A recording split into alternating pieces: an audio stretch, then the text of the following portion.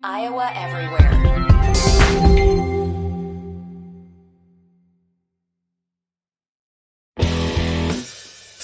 It's time for Miller and Williams on Iowa Everywhere. Presented by Prairie Meadows Racetrack and Casino. This is Iowa Everywhere. And welcome Friday morning here. We are recording the Miller and Williams program on Iowa Everywhere. My name is Chris Williams, joined as always by John Miller. We are presented by our friends at Prairie Meadows Racetrack and Casino. Your favorite place to play. Yeah. Oh, man. Absolutely. I'm at the building this new studio out in Ankeny, and that's where I'm at today. I saw that. I saw Ken Miller the other day. Yeah. And I texted him, like, dude, is that your home studio? He's like, no, it's Chris's. And I'm like, wait a second. Chris's. I'm like, Chris Williams? He's like, yeah, it's his office. I'm like, damn, man, this is legit. Well, when you decide you're breaking away from corporate media forever, and I've basically told myself that this is my last stop doing Cyclone Fanatic and Iowa Everywhere, and if it doesn't work out for here, I'm just going to get into the propane business. Well, you know what? I may be getting out of it by the time you want to get in it. You know, maybe. Yeah. Well, no, I just had a lot of deep thinking, and yeah, we're going all in. So building this cool for people who are watching on YouTube or anywhere. We're building out this studio, and then there's the other side of this room, John, that you can't see, but we are creating it so we can do game watches. Oh, man. So Sweet. we can stream, like, you know, for instance, like if Iowa was playing in the Big Ten championship game like they did last year, where we can do our own broadcast and like go, hey, get Scott Docterman on for a halftime show, right? Like there's all sorts of cool things that. Yeah, that's awesome, man. That's freaking kind of what we're trying to build out here, and we'll use it for Cyclone Fanatic too. I've been doing some work on my studio here. Yeah, I've been zooming in. You got all these like feminist books.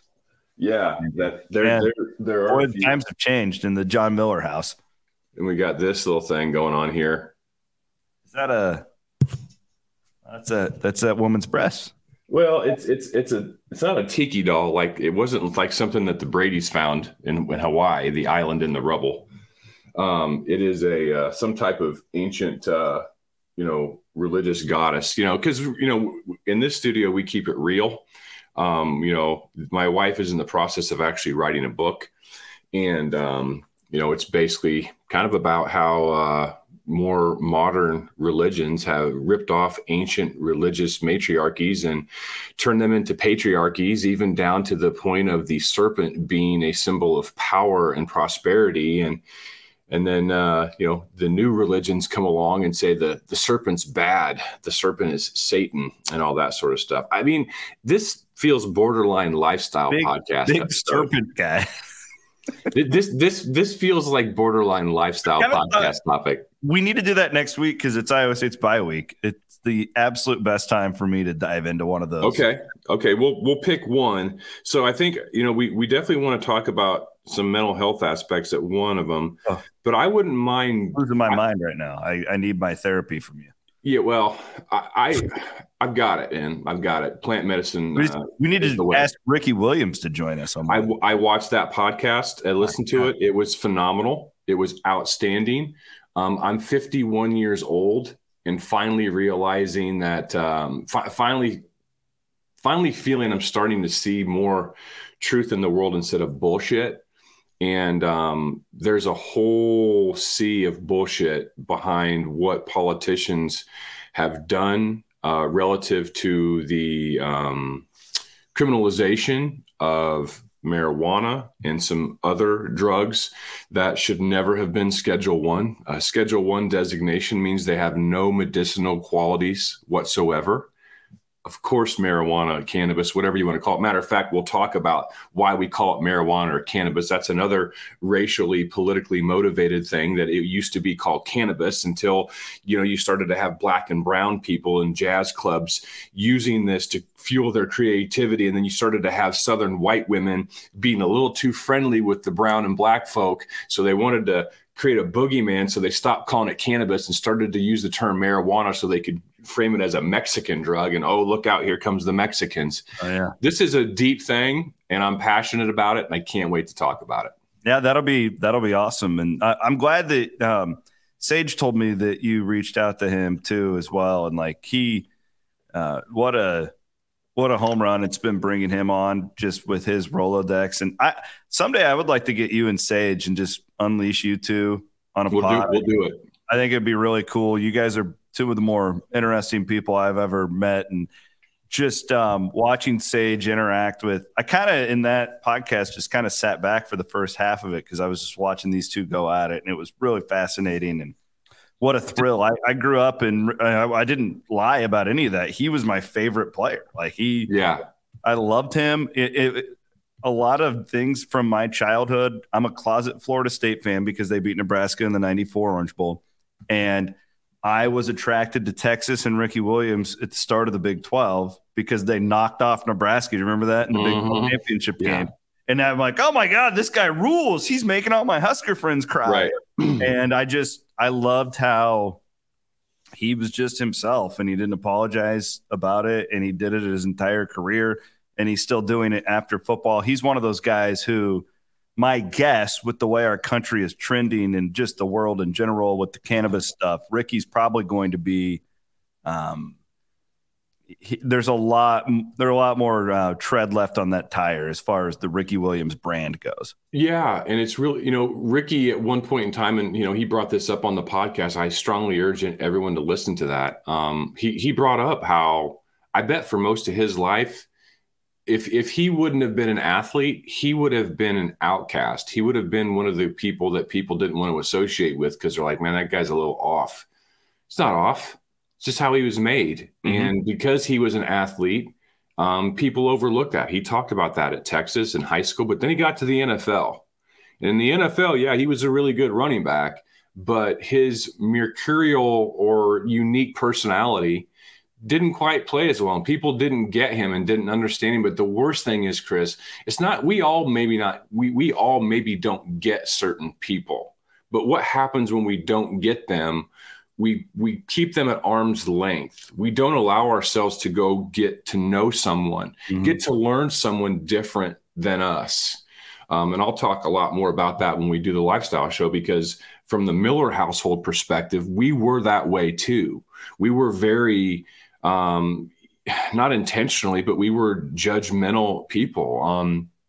And we dropped all that stuff. You would be shocked. And I'm not going to say it out loud because then people are like, oh, that's just, whatever, virtue signaling, blah, blah, blah, blah, blah. Really F you.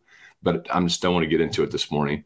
You would be shocked at my wife's friend group. You would be floored, frankly, because we've chosen to get to know people and not judge people on the surface. And it's been wonderfully freeing. The Ricky Williams podcast is great. What Ricky's into is great. And frankly, in five years or so, once I maybe am moved on from what I'm doing now, investing in companies like what Ricky is doing, I'm actually looking into that right now. That's cool. I want to learn more about all your stuff too. So we'll do that. Hopefully next week we can get that lined up. Yeah, we'll talk about ketamine. We'll talk about psilocybin. We'll talk about cannabis. We'll talk about life-changing relative to mental health. It's an amazing time for science that was delayed for 50 years because Richard Nixon wanted to suppress the hippies and the Black Power movement, and felt politically he needed to do that to win the election. Good books about this? I'll send you several. Because any topic like this, I just want to read about more than anything. Dude, I'm not joking. The wife's hippie library in the background. It's no hidden. My wife is the most well-read person, not only that I've ever met, but that I've ever heard of. This woman reads 3 to 4 books at a time every day. She has a podcast, At Her Story Speaks, and she's had over 100 episodes. Everyone she brings on writes a book. You've brought people onto your shows and podcasts that have written books. Have you read every book, the entire book of every podcast guest that you brought on and talk about their book? That's one of the great farces in sports talk radio. Nobody reads them. Yeah, when these guys are like, oh, and I, caught up on your book and I really liked this part. It's bullshit. Because like how that works is you get the book and then the person's on in like a day. Right.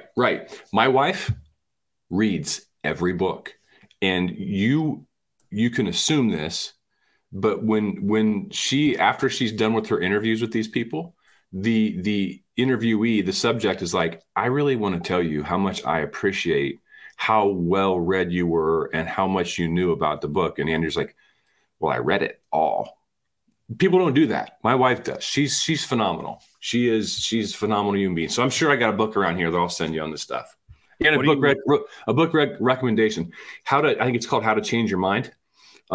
It's a series right now on Netflix, which really got me going on this summer. I've seen that. I haven't watched it, but I've seen it floating around. It's remarkable. I'm going to go read the book too, because I'm sure the book's going to be deeper and better. Good stuff. How many books do you read a year? Are you a big reader? Probably 20 to 25. But I typically go for the epic fantasy science fiction stuff like Lord of the Rings realm, because I like to take a break when I read. Reading for me is an escape. I don't like reading nonfiction. See, that's all I read. It's just how we're different. Yeah, unless the nonfiction is a book about bands like the Beatles, Queen, Pink Floyd. So right now I'm going back and forth between going to Malazan Book of the Fallen, which is the most epic fantasy series. And I've read it 2 times. This is my 3rd time through reading it again. And I'm also simultaneously reading a book on the Beatles' drug use and tracking what drugs they were using with what albums they made, which talks about how the drugs influenced that particular album. And it's absolutely fascinating. Okay. I like pro wrestling books. I might read something by Mankind. I've read a ton of pro wrestling books in my life. That's Bret my Hart. guilty pleasures, to go and read the old stories and stuff I like the old, there's a guy who he was the head writer at WWF for like 17 years. And he just released his memoir on being this dorky little Jewish guy who's a sitcom writer. And he's basically like one of the most powerful men in that business, and just how the wrestlers responded to him and stuff. It's hilarious. Those stories would be fascinating. I like that. So those kinds of things I could read, but I just really love escapism. Like You're like my wife. She's the same way. She only reads novels. That's it. Like, Lord of the Rings, which is the OG. I think Malazan Book of the Fallen is the most grandiose scoped world building epic fantasy that's ever been written. You've got, Third Law by Joe Abercrombie. My gosh, there's, Sword of Shannara.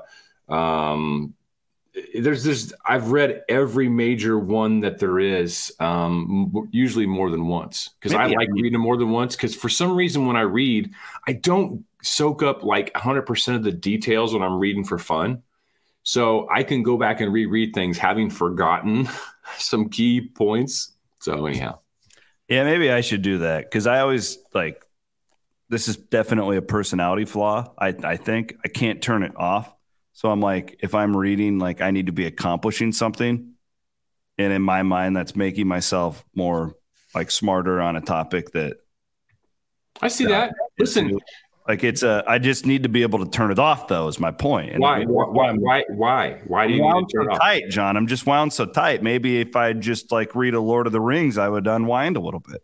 Well, there's other things you can do too.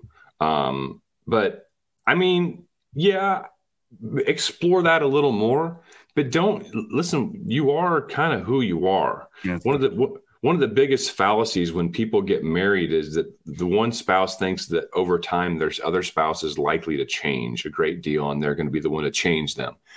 If you have that notion, you're in for some rocky roads for quite a long time. I think people can change over time. I am exhibit A of someone that's had fairly radical change without, I guess there have been some radical things happen to us relative to religion when we were in Oklahoma, but it took me almost, 25 years. And the first 20 of those, I wasn't really changing. People usually double down on who they are. They don't go a different direction. So explore what you're feeling. If you'd like to loosen up, give it a spin. Brian Ferentz, do you have any comments? on the big press conference from this week? Yeah. I think there's a saying that I used to use a lot in my old podcast days called playing in traffic. Like the video game Frogger for some of you. Mm-hmm. That frog had to get across the road. Why? Why did the frog get across the road? He didn't need to, really. There's probably water near him. I feel like Mike Leach now. But Seinfeld episode when they got the machine. The frog. The Seinfeld episode where they've got to get that machine moved across the street. George has prepared his entire life for this very moment. Yeah.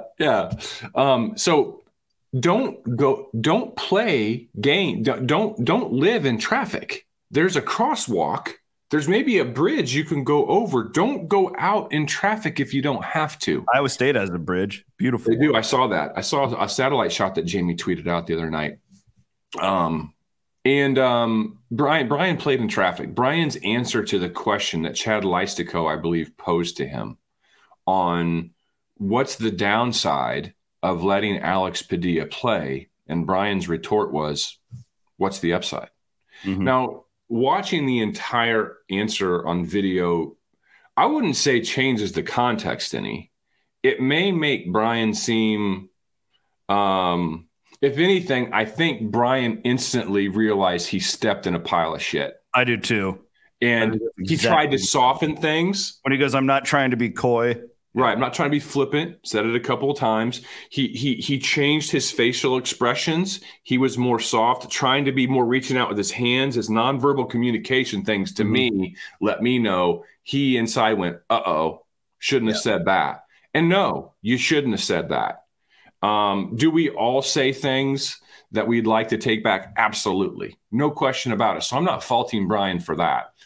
But you can't do that. And that one's going to be a T-shirt. That's a meme. That's football. And frankly, I don't know that I see a path for Brian Ferentz being Iowa's offensive coordinator next year outside of Kirk Ferentz making some type of declaration saying that he's going to step away from any offensive control and cede it entirely to Brian.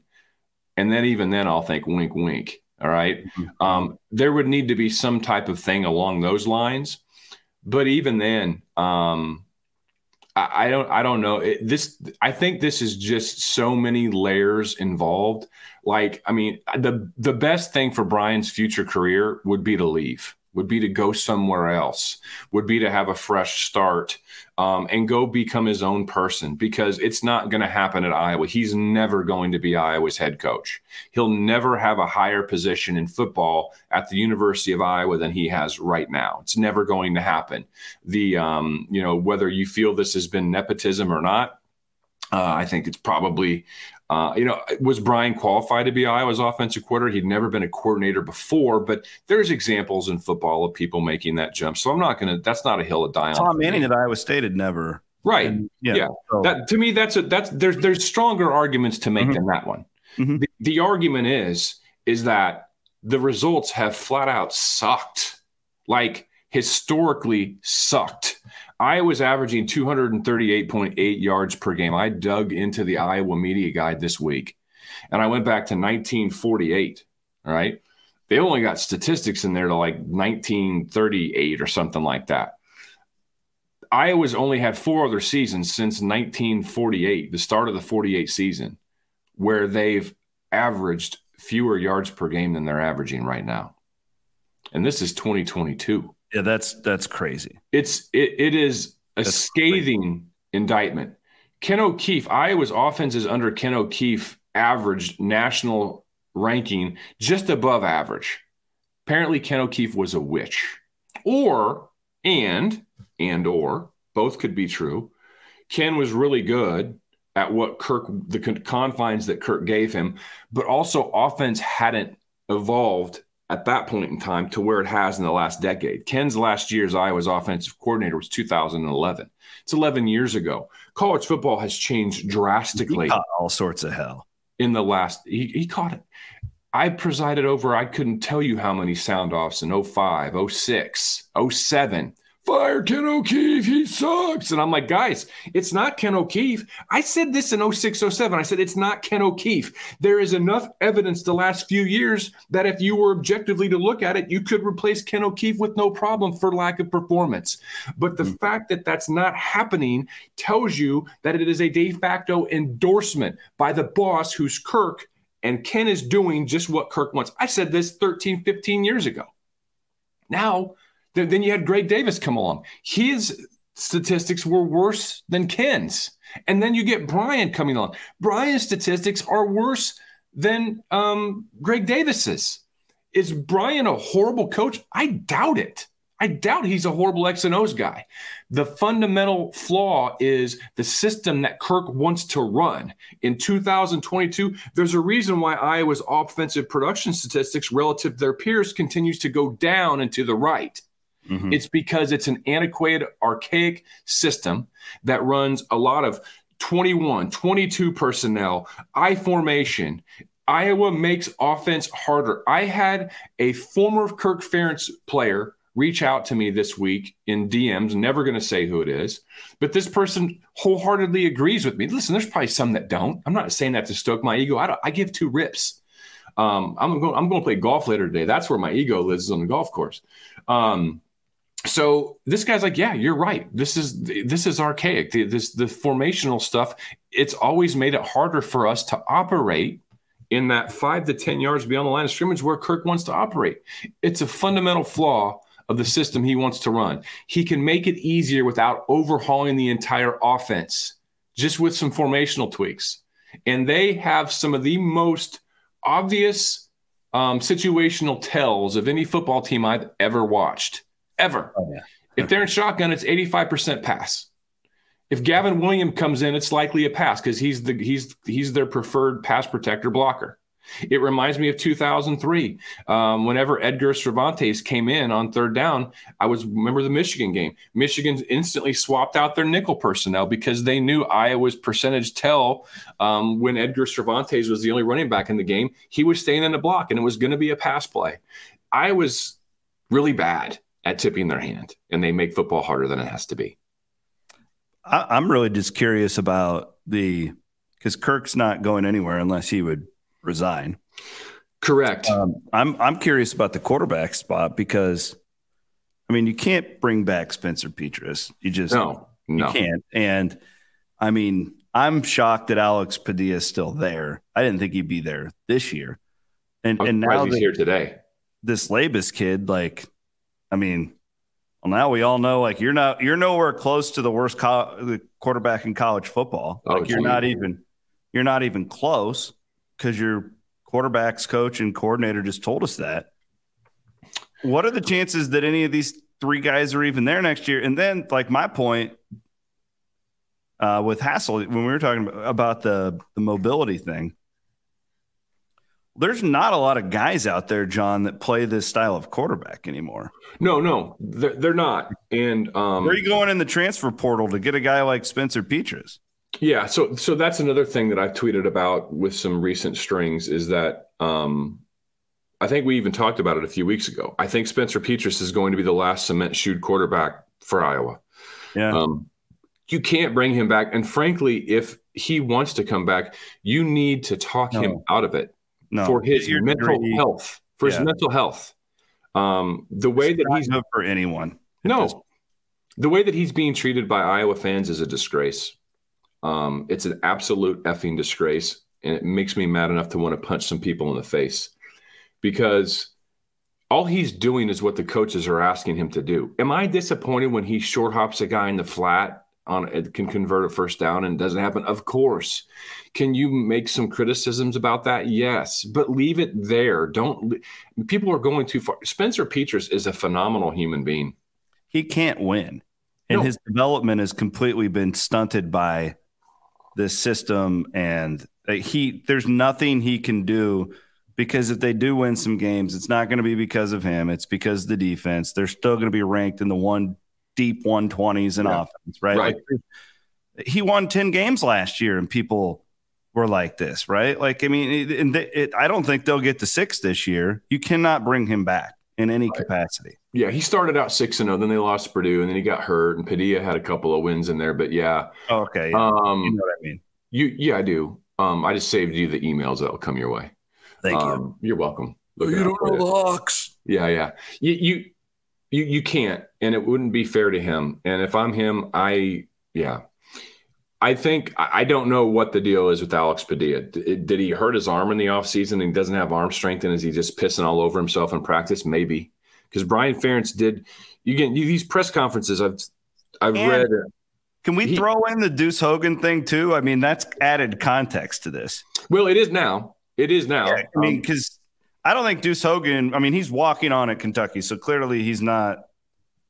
Right. This isn't Drew Tate walking through the door. But the whole point is you already made that. Kirk made that comment last year. The guy transfers within days, clearly because of that. Right. And now the second time within a year, now you have Brian making comments like these. It's just a bad look, man. It's horrible. I don't know if they're still using Wix PR firm or not, that they started using after Kirk's 2014 season, where he had a number of uncomfortable run-ins commentary-wise with media. But they you don't have to say certain things. And I get it, man. It's like human nature. There's things at times I want to say things, and I don't, believe it or not. But when you have a microphone and cameras in front of your face and you are public figures to the level that these guys are public figures, they know. And you have to be more measured. There are 10,000 things Brian Ferentz could have said other than what's the upside. That was horrible. And, either Joe Labus is nowhere near those guys, or he's close enough, but they don't want to put Joe Labus in with an offensive line that's really bad. And start that kid's career out with, football PTSD that lingers on through his career. Jake Christensen in 2007 was sacked more times than any other quarterback in Division I football. Okay. I think it was 48 times that he was sacked in 2007. It's been a while since I've looked at those numbers, but I think it's accurate. I'm not saying that had he not had that horrible experience that year, that he would have turned into some All-American. I'm just saying that football players hear ghosts. Absolutely. They feel pressure that's not there. And I think that maybe they don't want to do that to Labus. I don't know. But next year, let's say Petras is gone. Let's say Padilla is gone. I would put the odds at both of those things fairly high.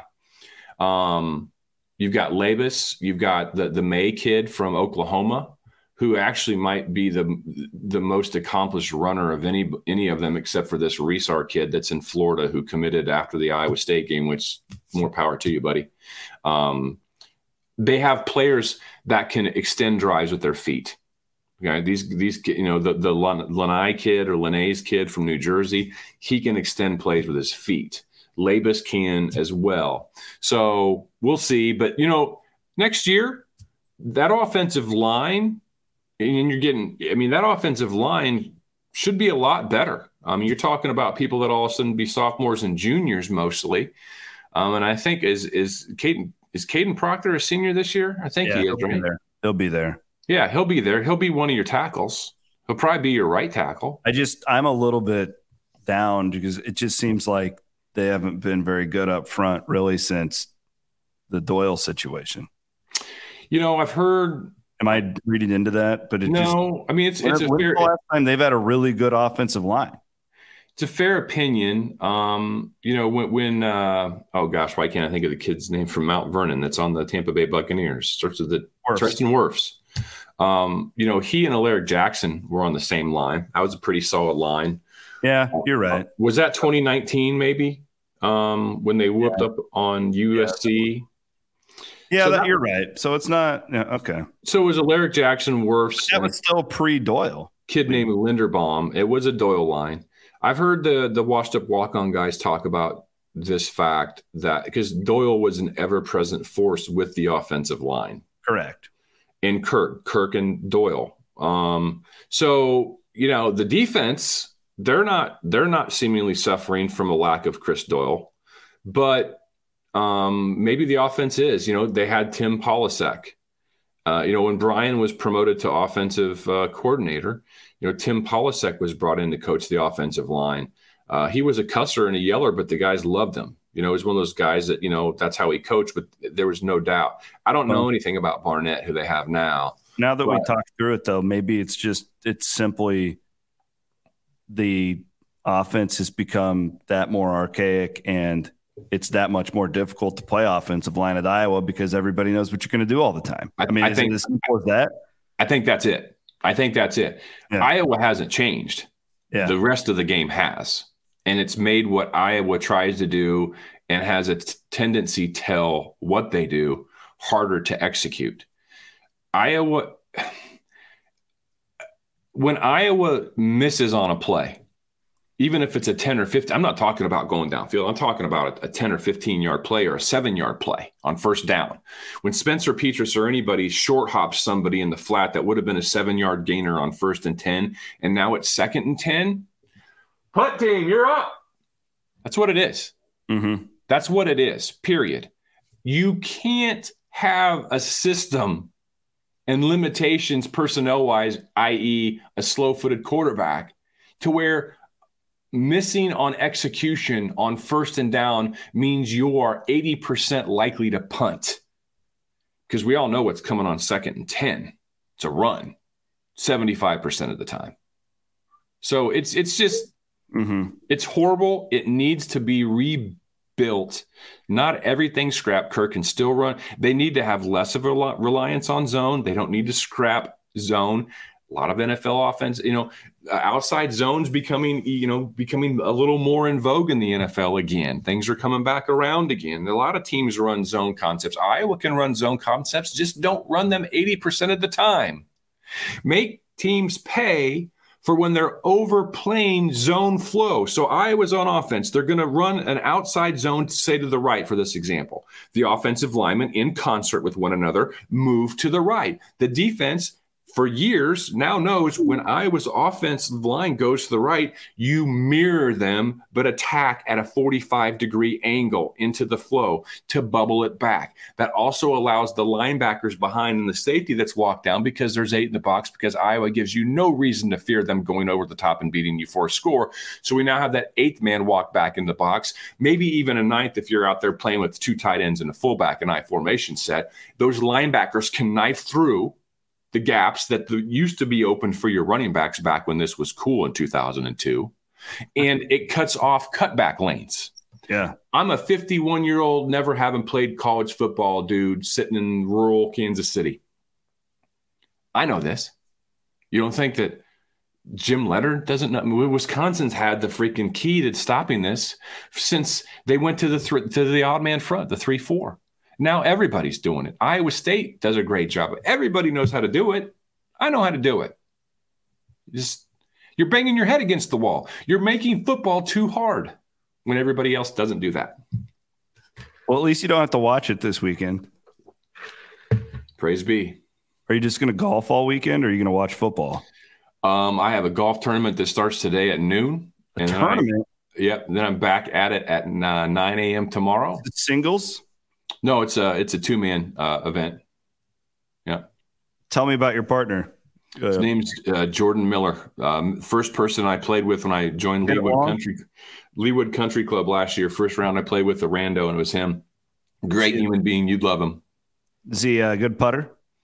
He's you can tell a lot about a man by his putting stroke. You can tell a lot about a man by his putting. You sound like Red from Shawshank Redemption. Is that the guy who climbed through the poop? Andy Dufresne. Yeah, crawled through a river of shit. Yes, great movie, phenomenal. Yeah, it's all right. It's fantastic. Don't you do that to me? No, it is a good movie. It is not nearly as good as all you elites make it up to be. Top Gun. That's elites. How do I fit into any elite status? You're going to a country club tournament this weekend. Like, you don't know people that belong to country clubs. And I call them elites. Well, this isn't my club. Oh, okay.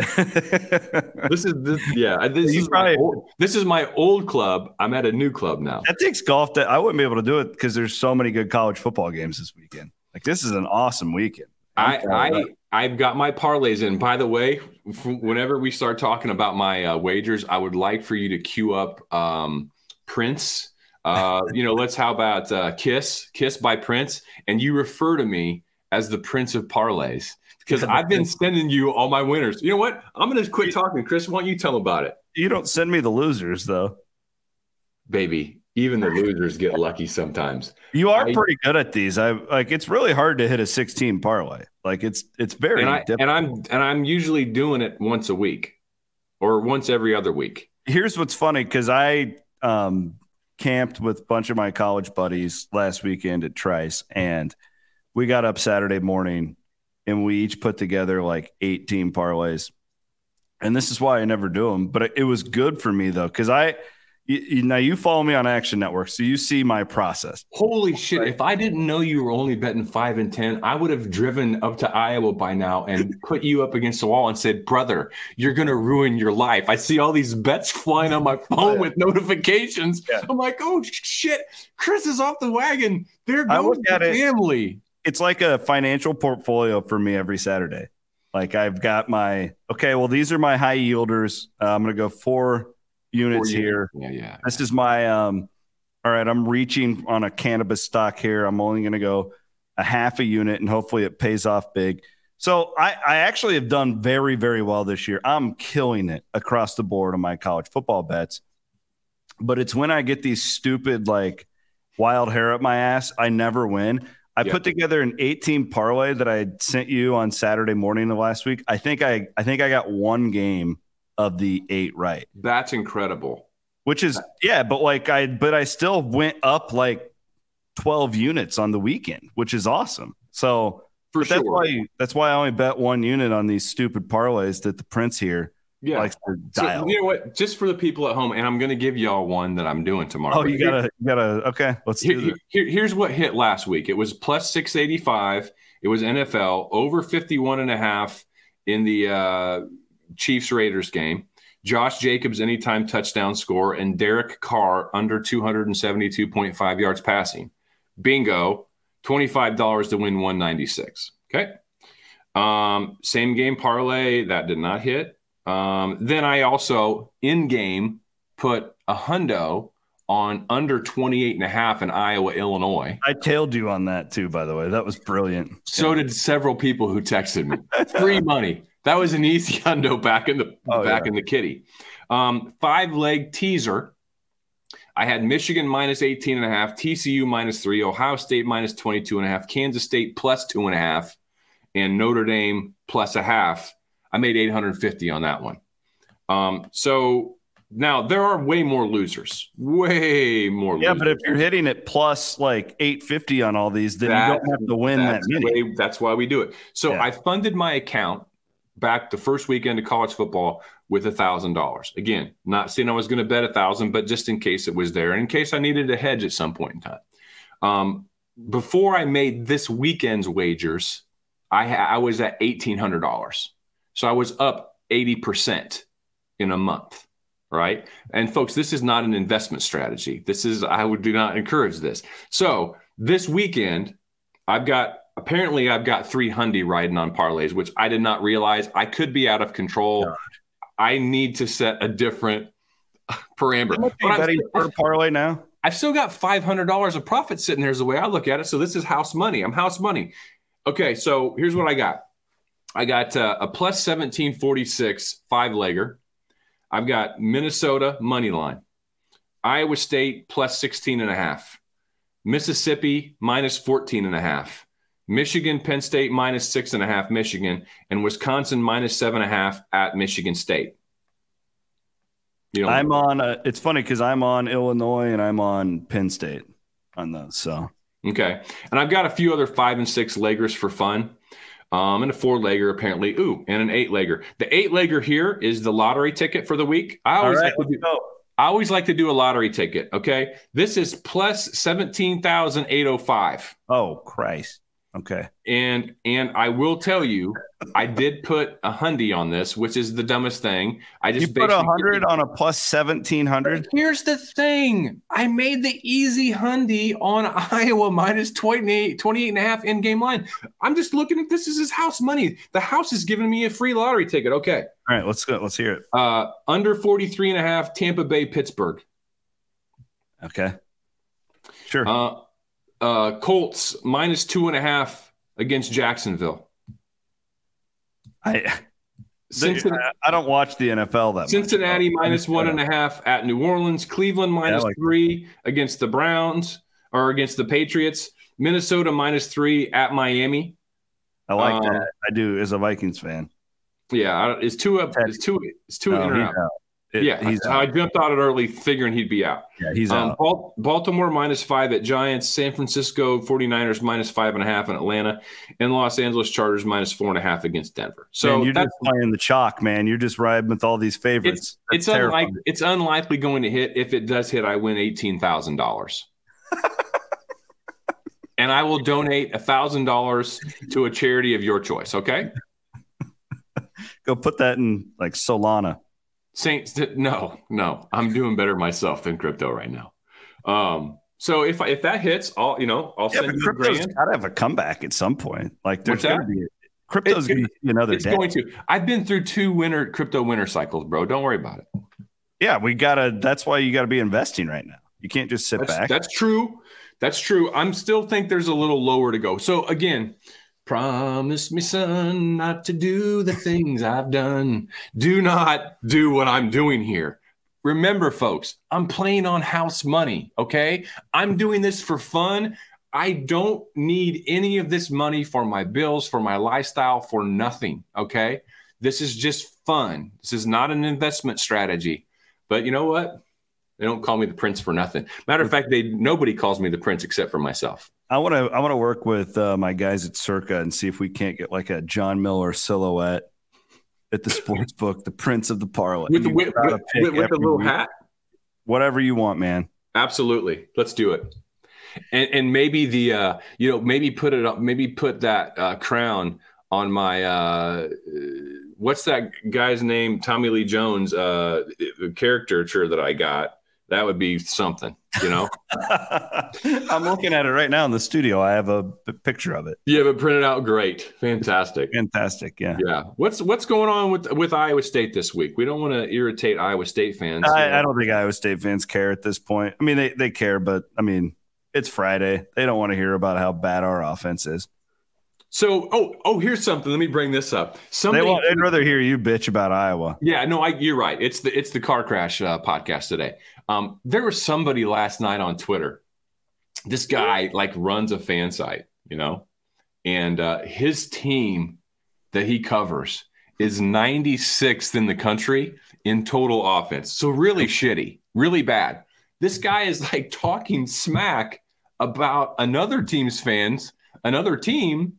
and how bad their offense is.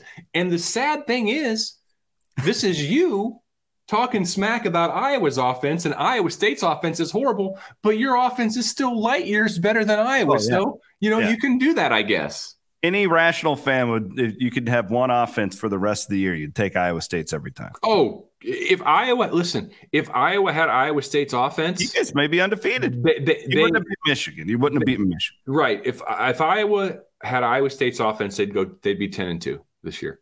I completely agree with you. 9-3 at worst. Can we have Tory Taylor? What do I get back? Well, I offered. I offered Taylor, our backup quarterback, so it's Marv Cook's son. So you got a legacy player. Well, we got a West Branch legacy player too. I would offer him for Tory Taylor, so it gets rid of the Spencer Petras problem. No, for me, it's going to be 2 for 1. Because then Kirk can't play Petras. So even if he's I'm going to go with Padilla, it eliminates Petras from the equation. You're missing the bigger picture. I'll trade you Tory Taylor. Okay. For Matt Campbell and Jamie Pollard. No chance. Those are my terms. I'm saying no. Okay. I'd rather go 4-8 this year and treat it like a rebuild and get back after it next year. Fine. Yeah, I mean, actually, our punter really isn't that bad. He's he's fine. I just look, man. It's some years you guys, you had one of the most talented rosters in Iowa State history last year, and that was a talented roster for a lot of programs, like really super talented NFL caliber quarterback, running back, tight end. Yeah. I mean, dude, you guys were a healthy offensive line away from being a wrecking crew and a great defense. You lost a lot of talent. Yeah. It happens. It happens. And they're not – I know that the offensive numbers have been really bad, and they can't run the football, and that's the biggest thing. Everybody wants to kill the quarterback, but when you can't run the ball, it gets really difficult for a young guy who – He's been there. This is his third year in the program, but he hasn't played, and that is a difference, right? When you're playing for the first time. And I keep using it as an example, but when they played well at Iowa, they moved the ball against Iowa. They didn't execute in spots. They had fumbles and but like Jairo Brock was running for like 5-7 yards a carry in that game. I mean, it's a big difference to when you can't run the ball. And now you're playing against Big 12 defenses that know you, right? And these aren't the Big 12 defenses that have given them problems are good Big 12 defenses. Other than Kansas, they should have scored more points in that game. I will not give them a pass on that one. But Kansas State and Baylor, two of the top 3 or 4 defenses in that league, and you got to be able to run the ball. I'm still not convinced that they won't go to a bowl game. I think it's very doable still. I mean, they had 3 losses by 11 points. Right. To 3 teams that were ranked. So let's see. I want to just get through this one. Don't get banged up too much. Don't get killed. Get to the bye week. Matt always makes big moves during the bye. Sometimes they work, sometimes they don't. But there's a lot of like these Big 12 teams. You watched it last night. West Virginia was the pseudo worst team in the Big 12, beats Baylor, right? Like these Big 12 teams are all pretty much the same this year. I think Texas is, with Quinn Ewers, a top 5 team in the country. I think they're that good. My whole thing about the Big 12 this year, there's really only one thing that I care about, and that is Oklahoma getting piss pounded every single time they come out. Brings me a great deal of joy, like side stream joy. 49-0 to Texas is phenomenal. TCU trouncing them, phenomenal. I just hope they just keep getting killed. I don't think they're going to do well in the SEC. No.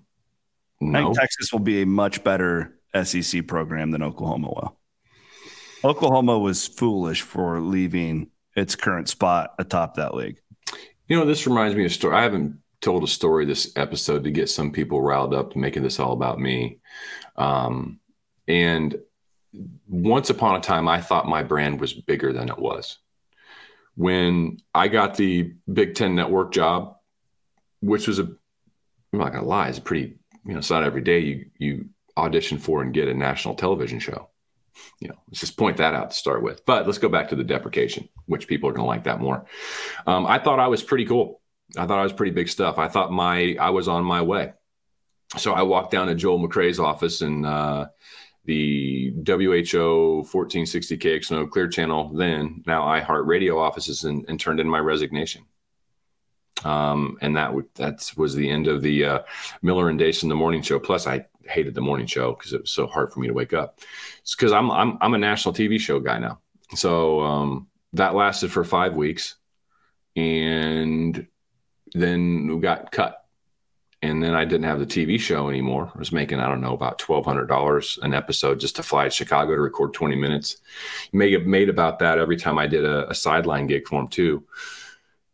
So that TV show was gone. The money was gone. My full-time salary at the radio station, which was probably less than $40,000, it was sucked. But that's radio. But benefits were gone. Mm-hmm. And that was kind of the beginning of a ending of a certain period of my life. That was actually the start to some hard times ahead, real hard times ahead that caught up to me in 2013, where I briefly for 10 seconds contemplated suicide, where my marriage almost broke, but my wife is stronger than I am, and turns out that I needed to go through all that because I needed to be humbled. I know it may seem shocking to some of you that I may not sound humble on the show, but I truly am. We're having a lot of fun here. So yeah, sometimes you think your brand is bigger than it is. And the only way to find that out is you test it. And sometimes you don't like the results of that test. I think Oklahoma is going to face the similar reality of, oh no, what did we do? We're getting our asses kicked.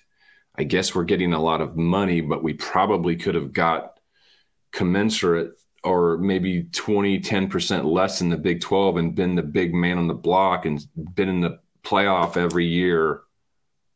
But now we did this. We sold our soul to the make-believe devil.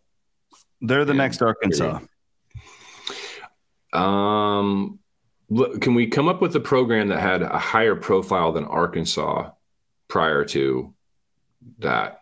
Yeah, no, that Arkansas's historic profile. Nebraska. Nebraska, that's a good one. What about Michigan? What about Michigan from But yeah, I think Nebraska is a good one. That's a good. Yep, that's a good one. I like that. Weekly check. Little Gracie Miller. She has a history. She has friends at Oklahoma. Jayhawks are in Norman. Is she making the road trip? She's a big Jayhawks fan. She's not. She was in Norman a couple of weeks ago. Big Jayhawk fan though. But she'll be watching it. She was sending me some texts and screenshots last week when she was down. Rooting for between Kansas State and Iowa State? Couple rival schools. I may have to text her to find out if she's even aware that they're playing. My guess is not. But I will tell you this. You know what? Here is a Gracie update. Tonight, Midnight Madness, Allen Fieldhouse. She and her boyfriend got tickets. Grace sent me a screenshot of her ticket. She's super pumped to go there. I'm gonna big time her later this year. I don't think she listens to this. So I have a friend who I've got a friend, and he's got courtside seats. So he sent me a text the other day and said, "Hey, you pick a game this year, I'll have you over." And I said, "Can we do when Iowa State comes to Allen Fieldhouse?" And I've got we'll see what I wear that day. You know what? It'll be where's Waldo? Where's Waldo? People too, and maybe I'll come to that game and sit courtside. Yes. Let's do it. You can stay at my house. I'm just going to stare at you the whole time to make sure you're cheering for the right team. Here's what we'll do. You can spend the night at my house. I got a nice guest room here for you. I'll drive us over to Allen and then drop you off to go do your media thing. I'm not doing the media thing. No. I'm sitting in the front row. I'm cheering on my clones. Well, you're going to probably have to find tickets elsewhere. I have my own tickets. I get my own tickets in the front row. Okay, that's fine. We'll do that. Then that way you can have as many pops as you want, and I'll drive us home. It's all good. And then we'll sit on my back patio when we get home, and we'll see what time it is. It might be about 4:20 by the time we get home, and then we'll see what goes on. Can we just skip the second half? Yeah. Honestly, do we even have to go to the game? Can we just sit at your house and watch it? I think that sounds more fun. Yeah, we could do that. You know what? Yeah, we can do that anytime. You are welcome down here anytime. I showed up here at the office today, and guy next door is like, "Don't you go to all the road games?" And I was like, "No, those days are long gone." Like that's for suckers. Well, there's really no point anymore because, like, what I do, I would rather watch all the games. It makes me better to be able to watch 15 games in a weekend, and I do, as opposed to just being, and then you got to travel the next day, and it makes me a worse dad, and everything's on Zoom. If I needed to get into a press conference, I could just ask, Yeah. Like, and I have guys who do that now. So, like, what? No, I don't need to be at every game. There's still people to this day that I sometimes get friends that send me a link on a message board post over at Hawkeye Report. It's not Caker. I love Tom, but just some people from the old school that still say, "Yeah, Miller didn't even go to the Orange. He didn't even attend the Orange Bowl in 2011 when Iowa was down there, or whenever it was, 2010. I didn't. I took a charter flight down there, went to some, maybe a couple of them. I didn't even go to any of the media festivities. That's it. He didn't go to any of the media. He didn't have coverage for us and all this and that. And it was too damn cold. I wasn't going and sitting in that state. I watched the game at home or at the hotel room. And there's still people that get pissed about that. It's like, man, it's just not important. It's not important.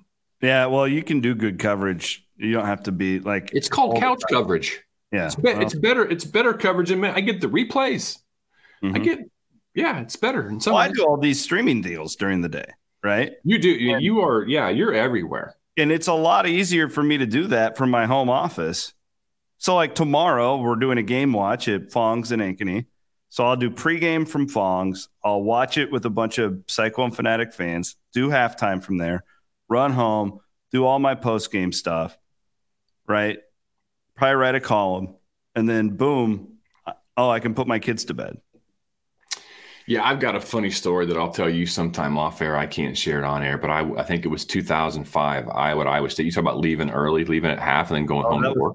Yeah, that was the 23-3 game. Yeah, I remember that. And I had to leave at halftime to get back for sound off. All right. I used to have to do that too. Yeah. And that was 2005. I quit drinking in 2006. So I might have made a stop on the way from Ames to Des Moines at a little small town bar, maybe about 10 minutes south of Ames. Huxley. Yeah. And there might have been people in there, that recognized me, that had Sharpies that wanted me to sign certain things. Nice. And so I remember leaving at halftime. Signed some breasts on the way. I did not say that. Who would want this guy to do that? I'm looking at the Tommy Lee Jones character. You're look at that guy having a beer, signing your breast. You're a sicko. No, the sicko. We have a hard stop of 10 because you've got to get you got to go get loosened up. Listen, I'll tell you. It was a Harley dude with a Harley tank top, and he wanted me to and he wanted me to shine his buttocks, and I couldn't turn him down.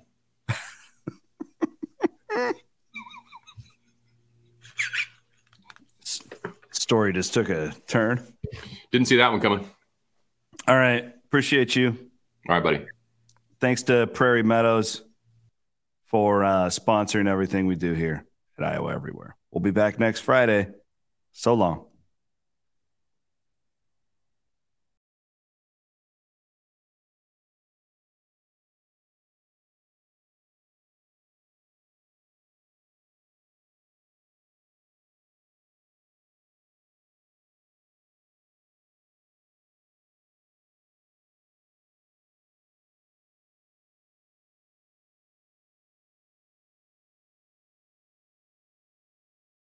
Iowa Everywhere.